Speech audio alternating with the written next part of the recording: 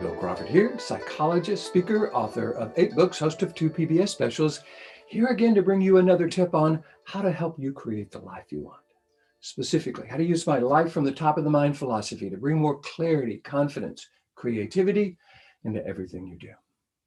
Today, I want to talk about the neuroscience of gratitude and optimism. Now, this is being filmed at the end of 2020, and a lot of people are going, Bill, you positive guys are always just trying to put a big smile on your face and make everything good, right? I'm not saying that. I'm saying there's neuroscience between both gratitude and optimism that can help us deal with the present and create the future we want. So, gratitude. Now, of course, again, end of 2020, are there things to be sad about? Absolutely. And sadness isn't like some sort of failure to cope. Things happen in our life and there's a loss of a close person or a job or a business or whatever. Hey, sadness is it's not a failure to cope. It's something that we actually want to be proud of because we don't want to be going, I don't care, move on, right? Sadness is understandable. The challenge is when sadness kind of transforms into worry, depression, anxiety, and a negative view of the future. Because what that does is it actually traps us in a very specific part of the brain. For those of you who follow my life from the top of the mind philosophy, I talk about 3 parts of the brain: brainstem, neocortex, middle brain, limbic system. So I call the brainstem the lower brain, the limbic system, middle brain, and the neocortex the top, or what I call the top of the mind. That's where the life from the top of the mind philosophy comes from. So we got this lower part of the brain that basically is a fight or flight part when it needs to be, and when it's not, it's just kind of regulating things that we don't have to think about: breathing, blood pressure, heart rate, etc.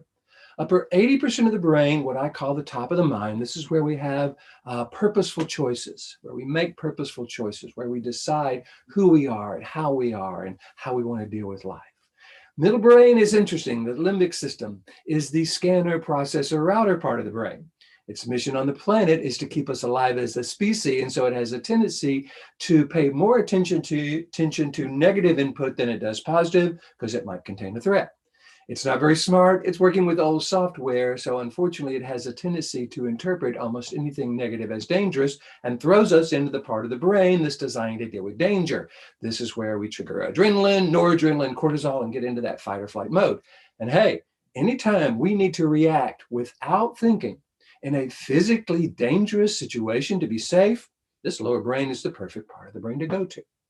What I have found, however, is that we are constantly being thrown into this lower brain in situations where we're not in immediate physical danger, and we certainly don't want to have to just react without thinking. We want to bring our best thinking, our best awareness, our purposefulness to how we are creating our present and our future. Gratitude will help us do that. Gratitude triggers this upper 80% of the brain. It triggers serotonin, endorphins, dopamine, oxytocin, the things that actually allow us to feel good and to think about things in a way that is more purposeful. And so if you're looking at, all right, I'm dealing with 2020 going into 2021, or whatever situations we're dealing with, could be almost anything. How do we want to be? And will gratitude serve us? So what are we grateful for? I am certainly grateful for my wife, Georgia, the relationship we have. We've kind of been together now since March in this house, pretty much. And it's just wonderful to be able to be with someone that you just love being with. I'm grateful to my 2 kids, Christopher and Nicholas, the relationships they have, the friendships they have, the lives they're creating. I'm really grateful for the opportunity to be able to go around the world and teach my life from the top of the mind philosophy.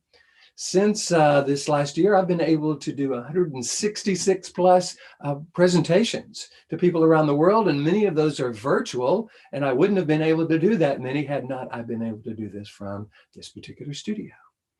I'm also looking to the future in a way that I think allows us to be optimistic. There's a gentleman by the name of Martin Seligman. He wrote a book called Learned Optimism. And in this book, he talks about the difference between what he calls Pollyanna optimism and realistic optimism. So optimism isn't just thinking, yeah, everything's going to be great and I'm going to find Mr. and Mrs. Right and it's all going to be good and I just have to hold positive thoughts and put a big old smile on my... That's Pollyanna optimism. Realistic optimism is looking at the world realistically and optimistically. that actually triggers the optimistic, forward-thinking, positive part of the brain. And it begins to allow us to access the skills and abilities and future visions that we can begin to make happen. There's a great quote from the linguist, cognitive science philosopher Noam Chomsky. He says, optimism is actually a strategy for making a better future. Because unless you believe that the future can be better, you are unlikely to step up and take responsibility for making it so. See, unless we believe that the future can be better, then we just go, well, there's nothing reason I can do it. I guess I'll just sit back and, whatever. But if we believe the future can be better, then we are more likely to step up and take responsibility for making it so. That all comes from the upper 80% of the brain, this belief that we can create our life in a way that we would recommend to someone we love. This belief that our life can begin to be better because of the steps we take and our willingness to take 100% responsibility for making that happen, so we don't need something or someone out there to change in order to make that happen.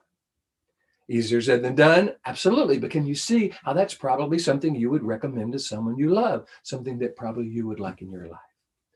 If you would like my help in that, this is what I get to do. I get to go around the world when it's time to travel, virtually when it's not, teach people how to access this clear, confident, creative, compassionate part of who we are, how to rewire the brain so we actually start living in this part of the brain. It becomes our default position, and actually how to engage others in a way where they shift from what I call the resistant brain to the receptive brain, so we can create true solution-focused conversations with these folks.